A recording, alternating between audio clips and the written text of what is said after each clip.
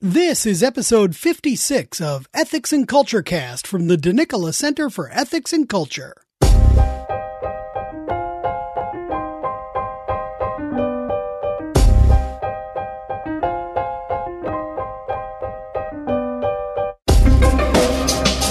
Welcome to episode 56 of Ethics and Culture Cast from Notre Dame's DeNicola Center for Ethics and Culture. I'm Ken Hellenius, the communications specialist at the center. In this episode, we sit down with Joshua Wren, the publisher of Wise Blood Books, author of How to Read and Write Like a Catholic, and co-founder of a new MFA program in creative writing at the University of St. Thomas that focuses on the Catholic imagination. Let's sit down together for this wide-ranging and fascinating conversation.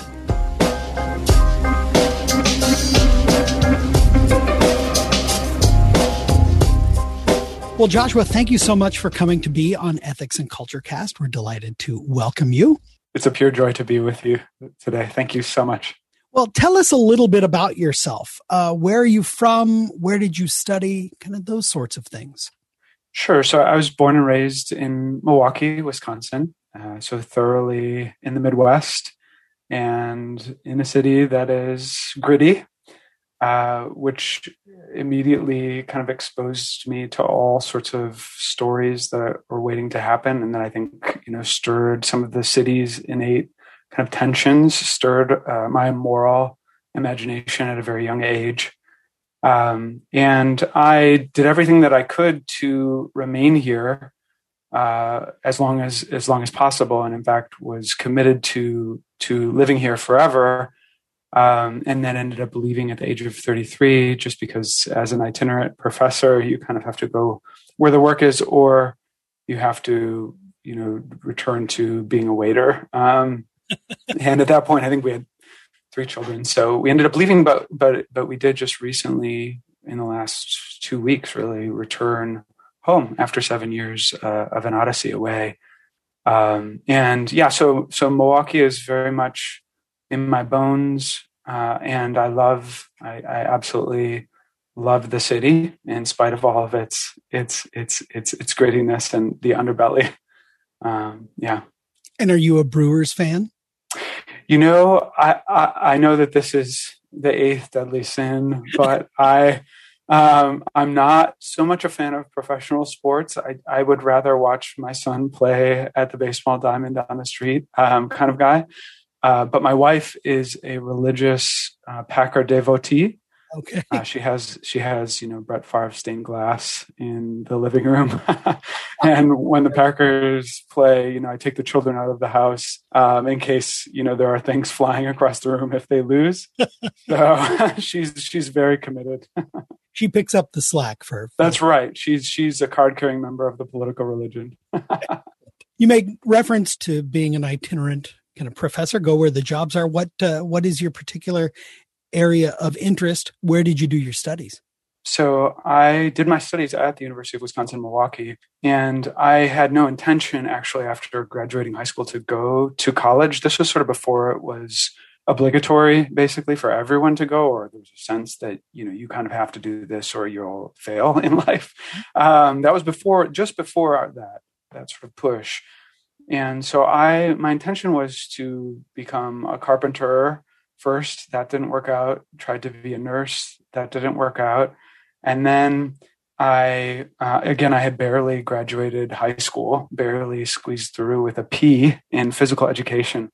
So I just didn't think college was for me. And I instead began to write a lot of poetry and spent a lot of time with a group of poets in Milwaukee who hung out at a coffee shop, especially on Sundays. And at this point, I had left the church, and it had become something of a liturgy where there were just these knockdown, drag out, extraordinarily beautiful and intense poetry readings that would go on for hours and hours and hours. Some of these were people who hung out with Ginsberg and Kerouac, so they're kind of the real deal, almost like, for me at that age, second-class relics. And so I knew that I loved writing, but I didn't really know what to do with it. And around this time, my girlfriend was in college, and she was in a creative writing class and had a fiction assignment due and had to work that evening. And so she asked me if I could write the story for her, which I did. And it was a very kind of romantic scene. Literally, there's, I'm sitting at a coffee shop. I was probably making, less, maybe $600 a month or something like that, waiting tables and writing, the candles burning, and I'm writing on a napkin this story for her called A Raindrop Needs Rain. And she showed it to her professor, who beamed and said, and this is the best thing that anyone's turned in for years in my class. How did you come up with this? And what was your inspiration? And she lied through her teeth and related his response to me. And that convinced me that I should give college a try. And very soon I became one of those students who was hanging out like an acolyte with the professor after every class, trying to pick up the crumbs that fell from their lecture and their table. And I, again, tried to sort of escape the fate of academia. After undergraduate, I worked as a chaplain to the homeless with some Franciscan Capuchins in Milwaukee, and also at a charter school, Catholic school, in the kind of the inner city. But over time, I have found that I would get off of work and then just sort of immerse myself in writing fiction or poetry or reading philosophy. And again, maybe it's just my own narrow experience, but there just aren't that many places for the life of the mind and for the arts outside of academia right now in this country. And so I, again, sort of reluctantly returned to complete my PhD also at the University of Wisconsin-Milwaukee, focusing on religion, literature, political philosophy and literature, and then fiction writing as well. Wow. That is quite the journey. It most certainly was, yeah. And we did the very Catholic thing of, having 2 kids before I finished a doctorate. So. Well, now, so was it kind of that moment writing writing a romantic story for somebody else, ghostwriting, I guess? That isn't even ghostwriting, really, is it? I mean, it's just... You can't even dignify it with that. It was just plagiarism. Was that, do you think, when you discovered that you had fallen in love with writing and literature? Yeah, it's a good question. I think I knew that I had a proclivity towards writing at a much younger age. I wrote my first novel, quote unquote novel, in 4th grade, and it was a 96-page, really awful imitation of J.R.R. Tolkien's Lord of the Rings. In fact, I wish I could still find it in the old attic, but I haven't been able to traipse upon it. And my parents would actually regularly come into my room and say, we're really worried about you. You need to get out. You need to roll around in the grass and get into a wrestling match with a neighbor or something like that. And, I think that they as they put it to me, they were concerned that sort of my commitment to fiction was overtaking my sense of reality, even at a very young age. And that then I hadn't read Don Quixote yet at that time, but it's sort of, I guess that makes me one of his adopted great grandchildren. So I knew that I was sort of had a proclivity toward it. And that continued into my teens when I would go to parties with a notebook and literally just curl up in a corner and start writing. And I'm sure some of that was just sort of the posure of, right, like I want to be a writer, because why else would you go stand in a room where you're supposed to be interacting with other people and turn away from them to write? But there was also a kind of, I can only describe it like Plato does, as a kind of divine madness, in the sense that there was something that would just overcome me. And I felt like I literally had to write or I would lose my mind. And to a certain extent, that holds true to this day. Right? So I'm a much kinder person, achieving some faint semblance of holiness if I write. But if I don't, then I get curmudgeon-y. So. Now, you're the publisher of Wise Blood Books, which is how we at the center first came to know you. What is Wise Blood's inspiration and mission? So I founded Wise Blood in 2013 accidentally on the feast day of Blessed James Ducat, without realizing that he's one of the patrons of Catholic publishing, living during the time of recusants and sort of illegitimate Catholics in England. And I founded it sort of after having failed at a barista interview to secure gainful employment for my family. This was after my doctorate, and I'd sent out, over 100 applications to various universities, and there were, 100 to 200 applicants for every one of those positions at that time. And I came back from that interview where they said that I was overqualified, and thought, finally I can get rid of this Catholic guilt, which is also just sort of parental guilt of I need to do whatever I can possibly do to practically speaking, to support my family, because I had tried that already. And so I did something much riskier, which was to found a press with, a couple $100 in a savings account. And I did this because I was working as an editor of Dappled Things, which is a Catholic literary magazine, and I was coming across a lot of really well-made, truthful, beautiful stories that were kind of hashing out a new idiom in the Catholic literary tradition right before my eyes.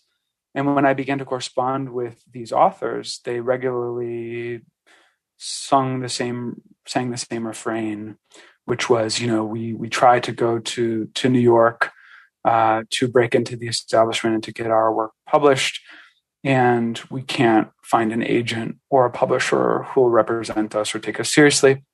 And initially I worried that maybe there was some, as Nietzsche calls, ressentiment there, right, of sort of, these are artists who are decent and good, but they're just not that great, and so that's why they're not breaking through. But as I read more and more of their work, I was persuaded that there was actually a vacuum, right, in our culture, so that, there's this sort of division that on the one hand, you have serious Catholics who are bad artists, and on the other hand, you have capacious artists who have capitulated their faith. And I found that either or to be repudiated right before my eyes. I also found it to be confirmed in a lot of the submissions that we received for Dappled Things and also over the years for Wise Blood. And so I understand where that kind of stereotype comes from, because it's a serious problem. There's a lot of really bad Christianese, quote unquote, art that is, sort of does a disservice to the faith. But because I found enough of these authors who were disproving that stereotype, I launched the press, and it happened to launch at the exact same time, unbeknownst to me, that Dana Gioia, the former chairman of the National Endowment of the Arts, and the Poet Laureate of California, had published The Catholic Writer Today and First Things, inciting a national conversation about the presence or lack thereof of Catholics in the literary sphere. And I wrote him a 14-page response to The Catholic Writer Today, taking issue with some of his points. Of course, all of my criticisms dissolved once he wrote back a very enthusiastic and warm letter that started and initiated a lifelong friendship and mentorship.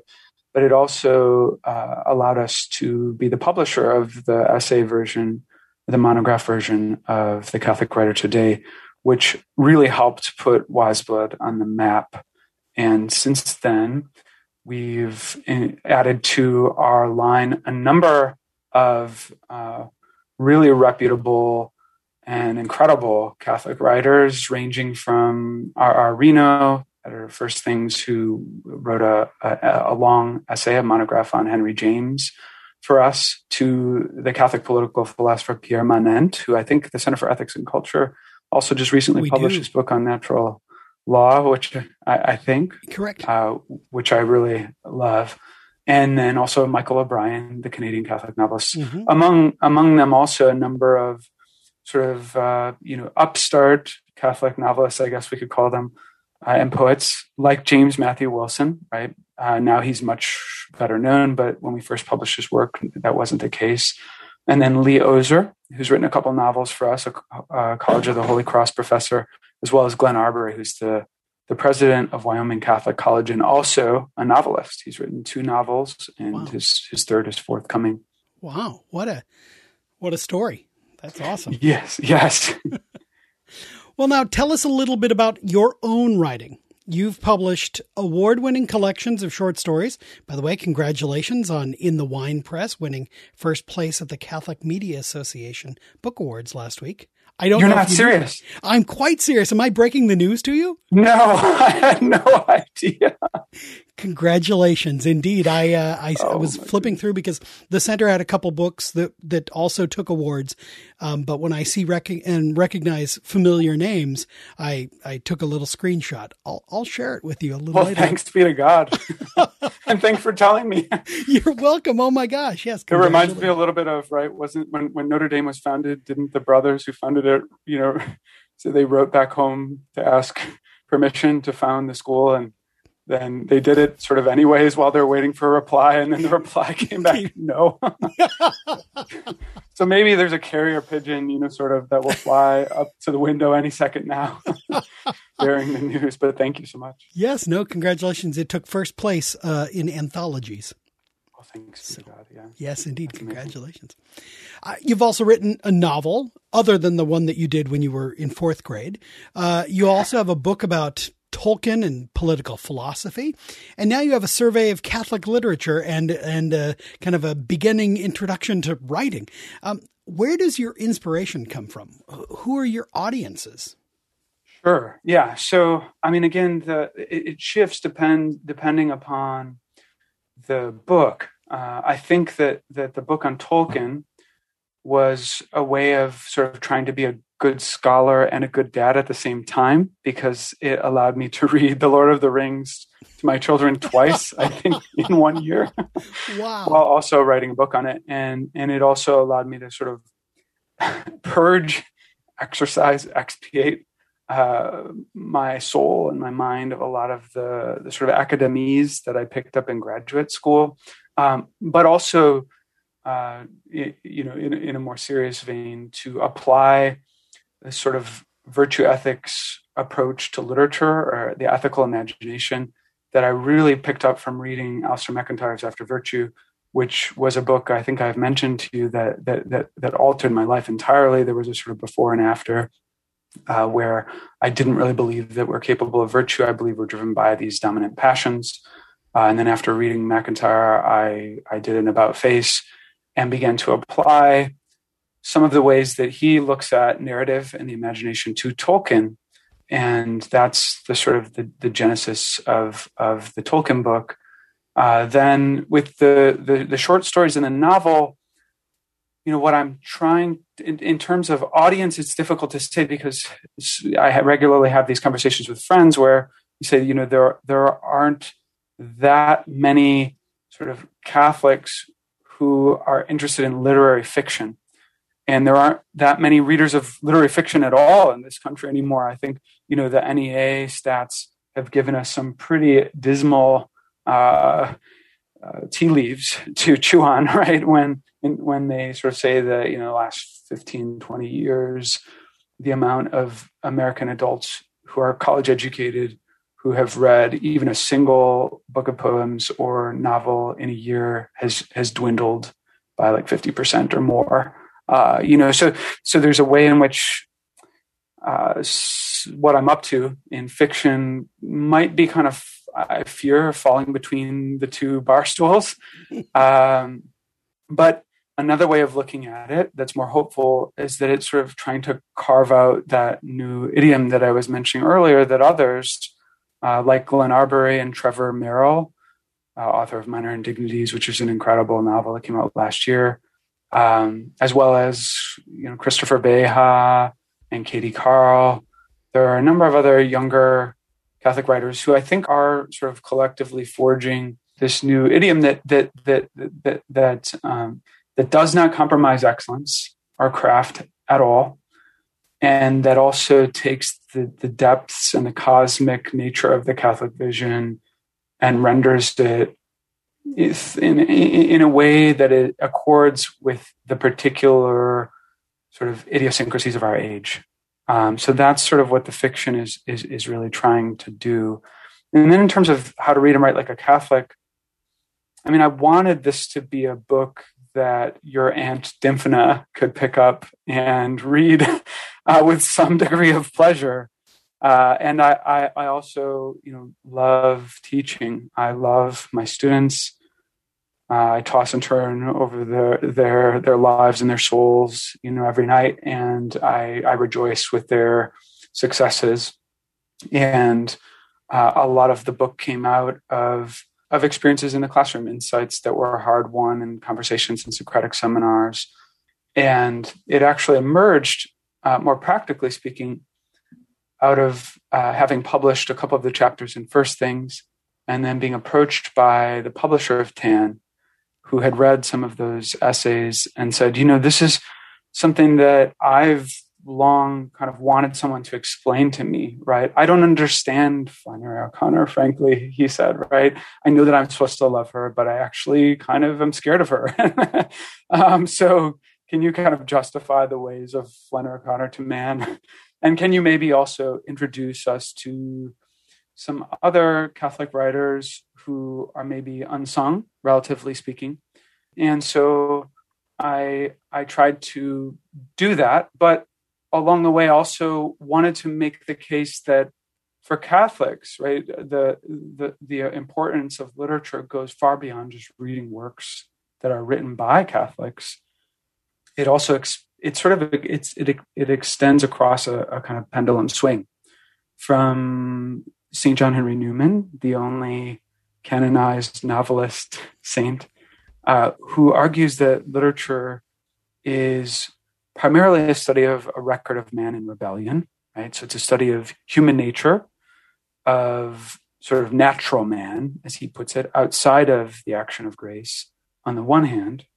But then if you swing to the other extreme, you have Dante in Paradiso, right? Taking us all the way up the ladders of the celestial heavens until we can get as close as we possibly can, pushing through the limits of our senses until we can't do any more to see the beatific vision, right? And so the Catholic imagination swings back and forth through that kind of study of sin.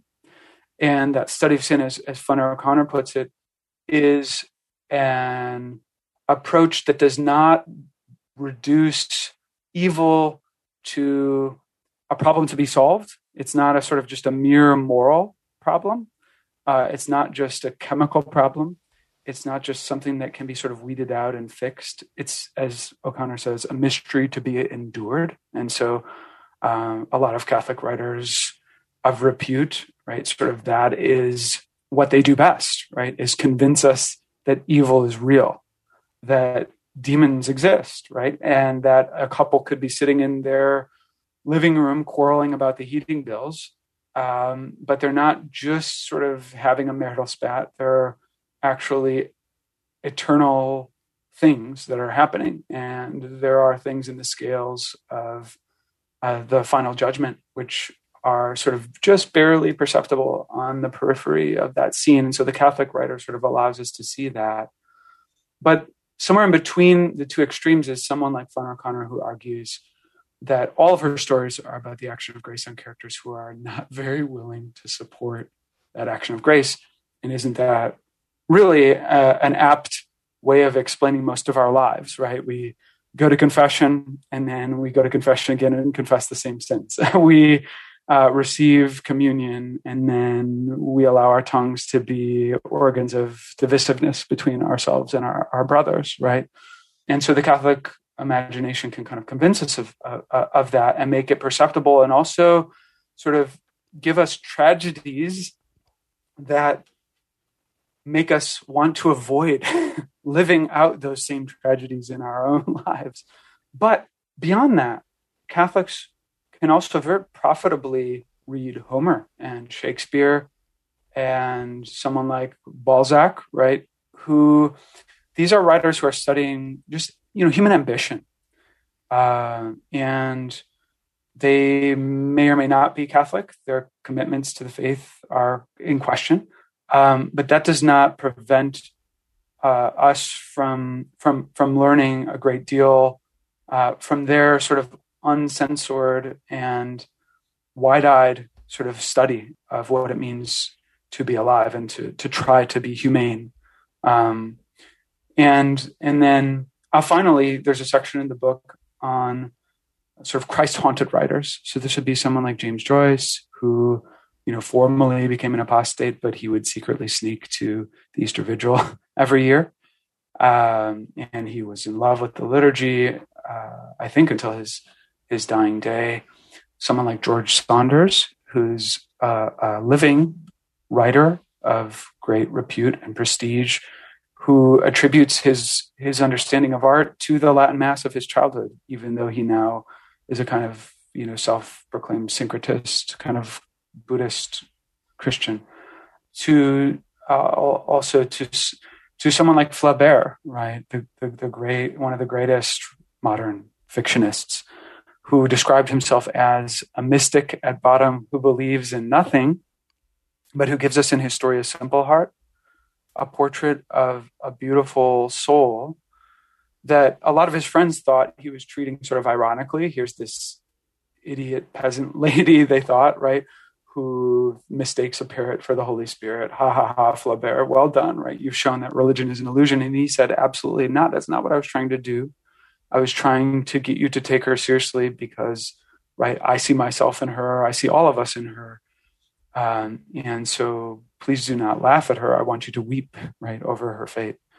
And so that's the sort of the scope of the book. And then it ends with a sort of how-to in terms of just how to write, first of all, especially how to write fiction. And those are insights gleaned from teaching the art of fiction over the years. And then also more pointedly how to write as a Catholic. So that right there actually draws out a question. You say to write as a Catholic. The title of your book is How to Read and Write Like a Catholic. Is there a distinction to be drawn between like and as? Because one can write like a Catholic or one can write as a Catholic. Yeah, no, I think that's a good distinction. I would say that on the one hand, right, I wanted to make it clear that I'm distancing myself a little bit from any sort of totalizing systematic theory, right?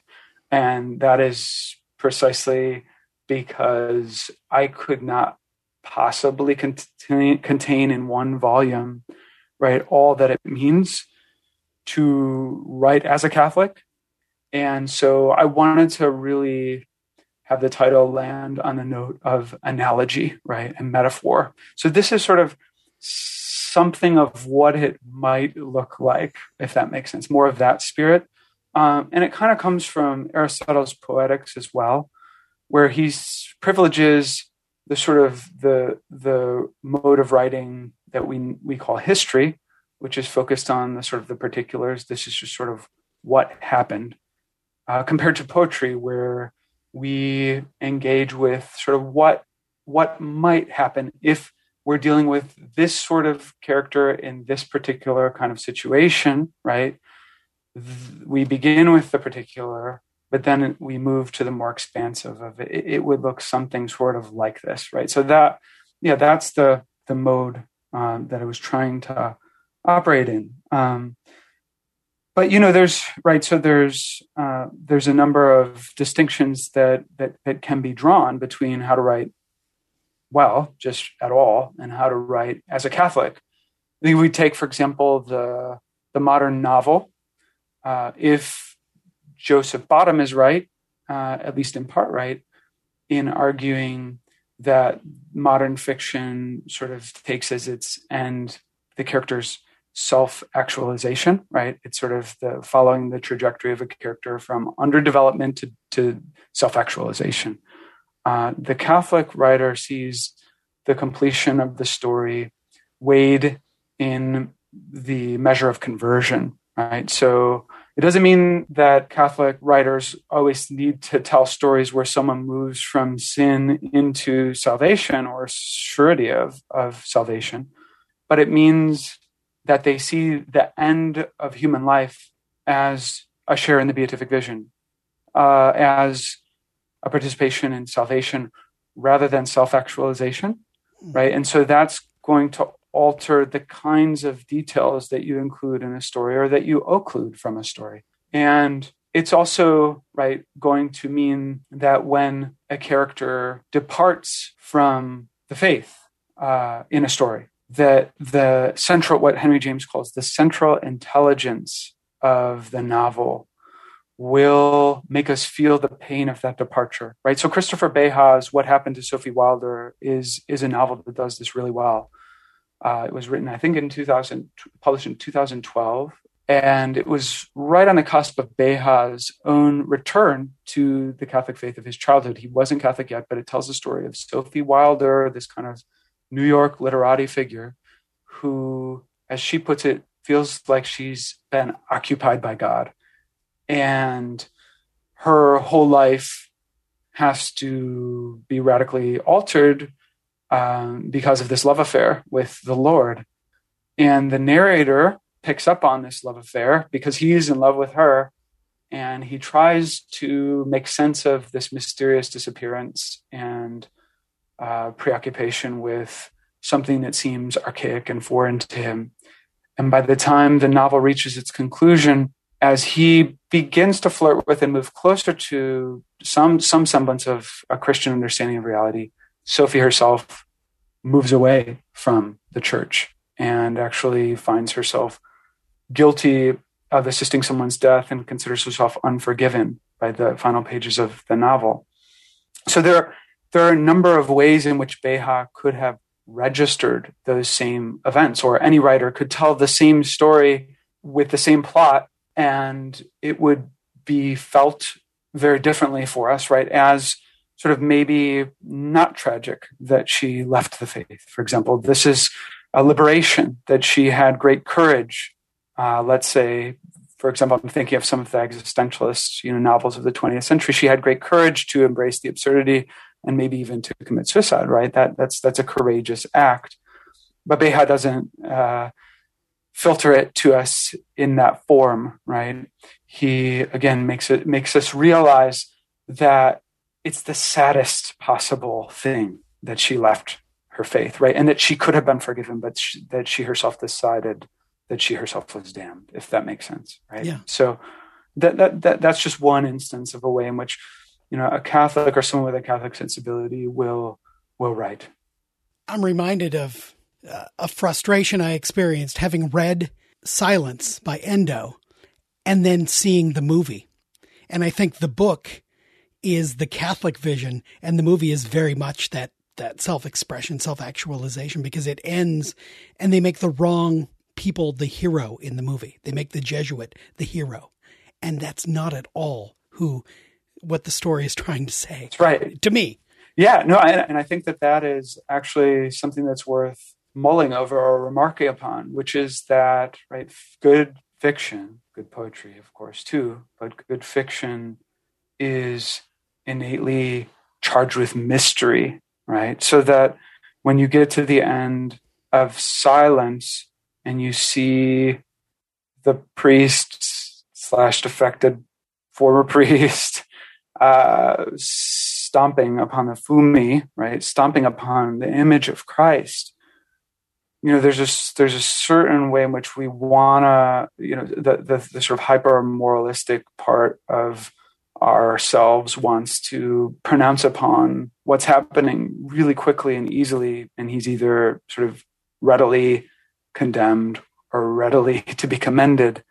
But any story worth its salt will leave a measure of mystery, not for the same reason. And I want to distinguish mystery here from ambiguity, if I could, because, you have sort of in modern fiction, a turn away from moralizing narrators, let's say someone like Dickens or Thackeray, who's always kind of telling you what to think about Little Dorrit or whatever, right? Like, this is how you're supposed to feel about her right now, and I'm going to conveniently tell you. And then you have sort of this turn with Henry James, especially towards a kind of a super subtle moral vision. That's still a moral vision, but at points you're left sort of just totally scratching your head because you're wandering around in these characters' consciousnesses, and you don't know up from down. And there's a way in which, especially in the late 20th century, that becomes just sort of total ambiguity, where there's an intentional attempt to portray humanity as sort of this lost total wayfarer that can't find its way home. But the Catholic vision, it can contain some measure of ambiguity, but again, it's more at its best, it's more appropriately called mystery. And what I mean by that is it's sort of like what St. Augustine says about Scripture, right? It's a difficult enough scene to understand that we have to activate all of our resources to try to make sense of it. But then once we do, right, we're totally engaged, and we're not going to be able to sleep because there's so much at stake. And so then we have to arrive at not just an answer, but the deepest possible way of reading this or understanding it. And so it begins in mystery, but it doesn't necessarily have to end there, right? It can end in some sort of reconciliation or resolution.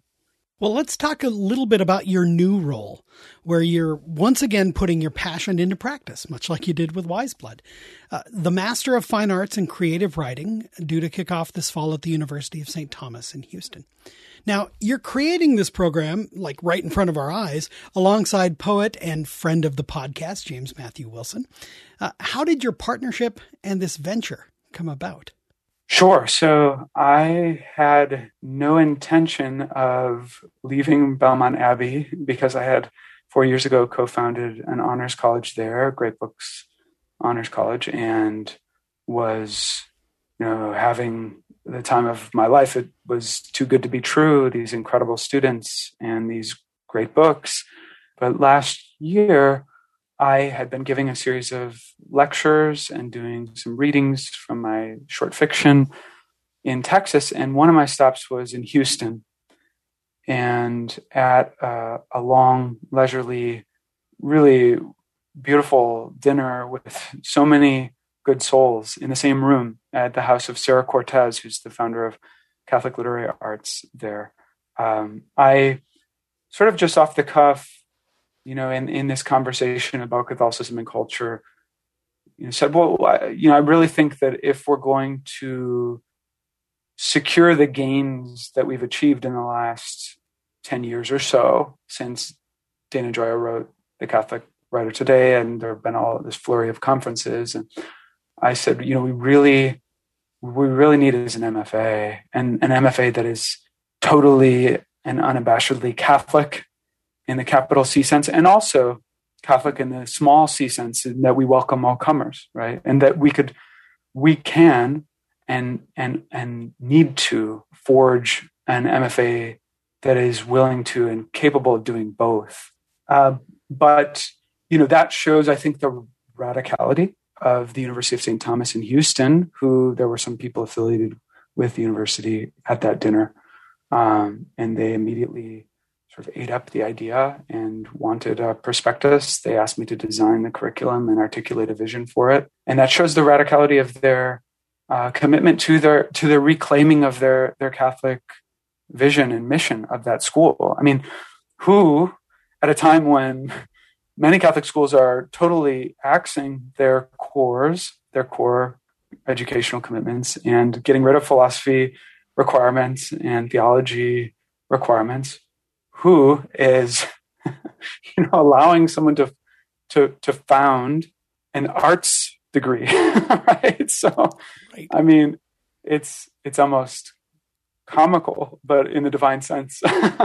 And it shows, I think it speaks volumes in praise of the president, Richard Ludwig, and the vice president for academic affairs, Chris Evans, and George Harn, who is our dean. They've all been totally supportive, not just in words, but in terms of budget as well. And I have to just say that aloud because, I've worked at Catholic institutions for the duration of my time in higher education. And it's not necessarily through anyone's fault, but typically, you're asked to make bricks without straw because there's no money to go around. And so the fact that they're willing to put money on the line really, again, is extraordinarily laudable.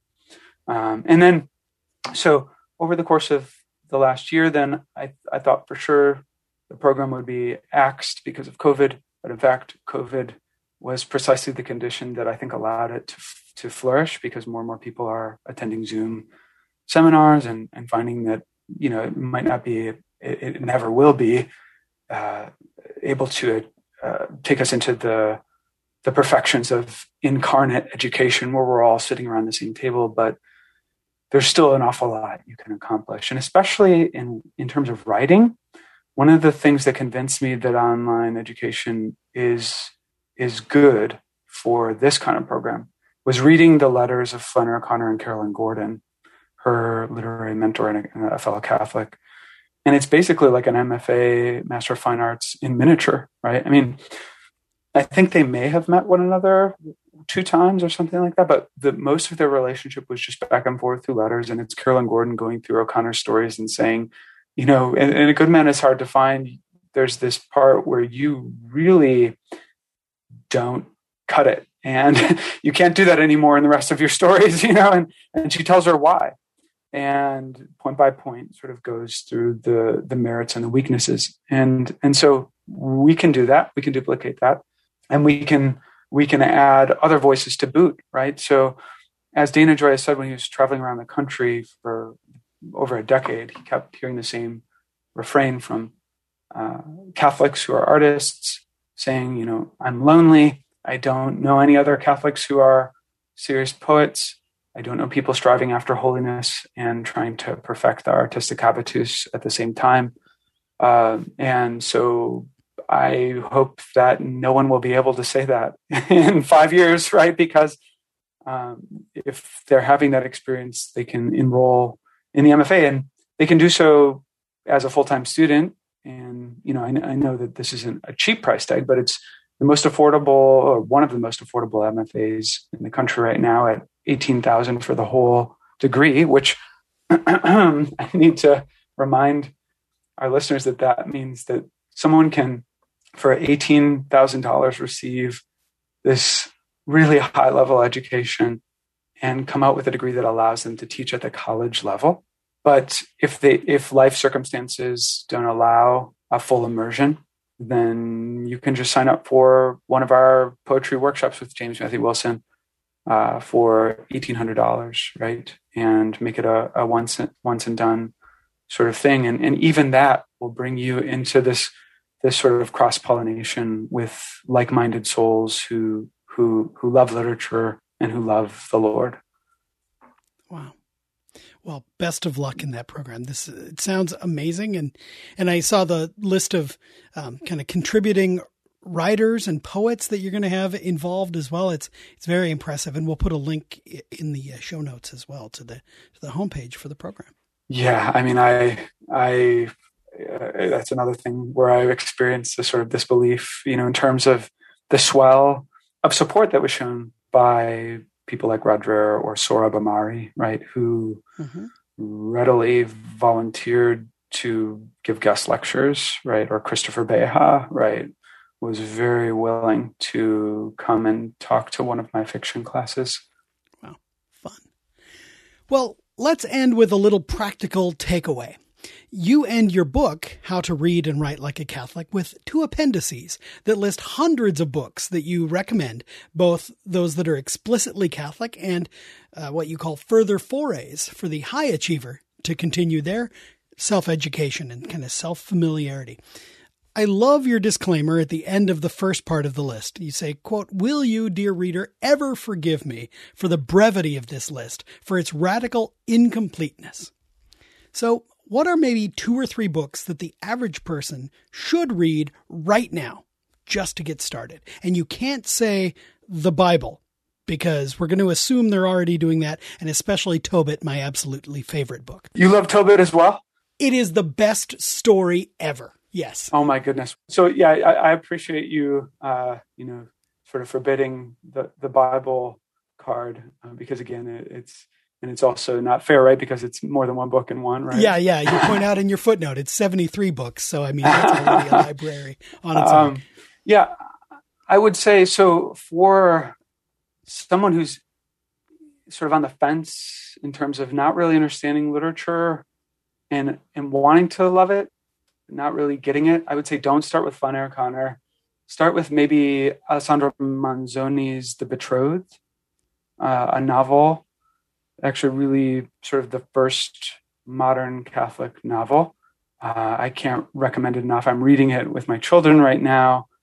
And, there are all these wonderful moments where you can sort of collectively laugh, cathartically laugh as a family, where there's a sort of a priest who's described as tolerating his housekeeper, who's also described as tolerating the priest. And then you can sort of turn to your children and say, yeah, isn't that the case here too, my friends?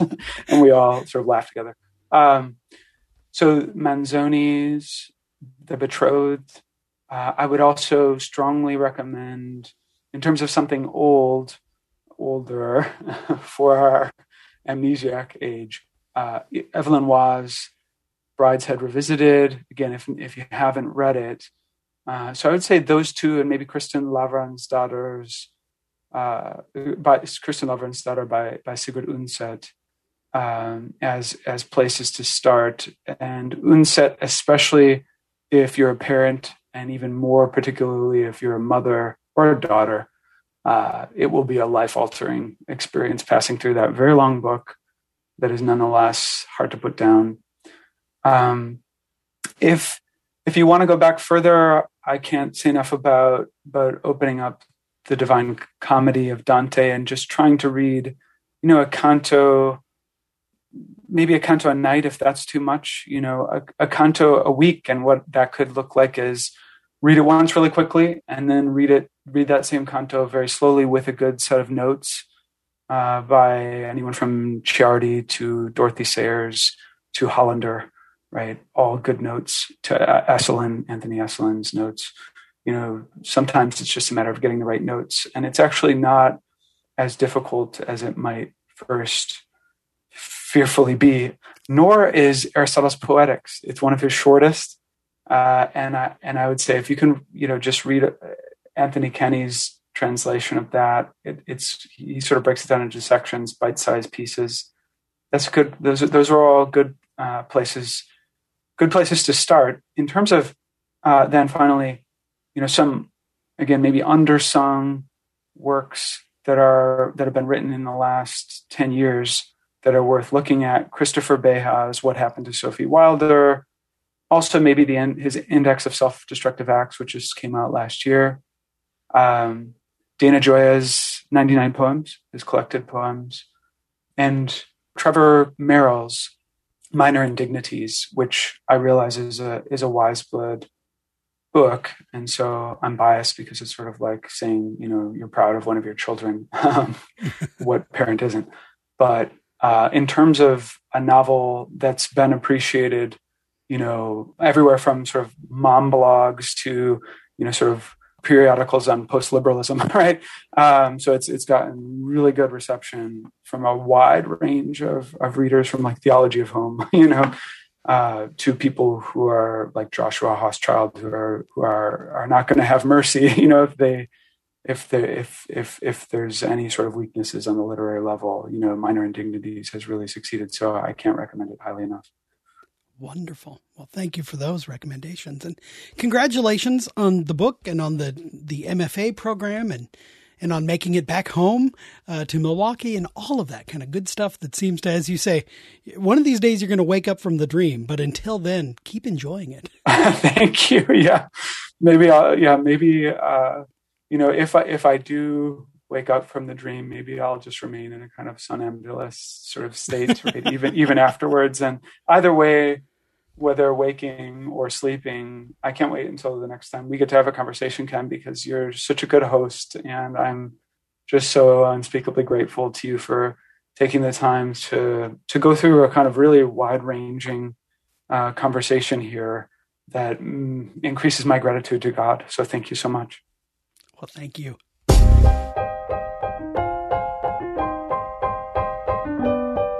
Thank you to Professor Joshua Wren. In the show notes, you will find links to his books, How to Read and Write Like a Catholic, and his award-winning collection of short stories, In the Wine Press, as well as more information about the new MFA program in creative writing at the University of St. Thomas. Subscribe to Ethics and Culture Cast so that you can always get the latest episodes by visiting ethicscenter.nd.edu/podcast. We would love your feedback. Please review the show on iTunes, Google Play, or wherever you get your podcasts, and email your suggestions to cecpodcast@nd.edu. Our theme music is I Don't Know by Grapes, licensed under the Creative Commons Attribution License. We'll see you next time here on Ethics and Culture Cast. Until then, make good decisions.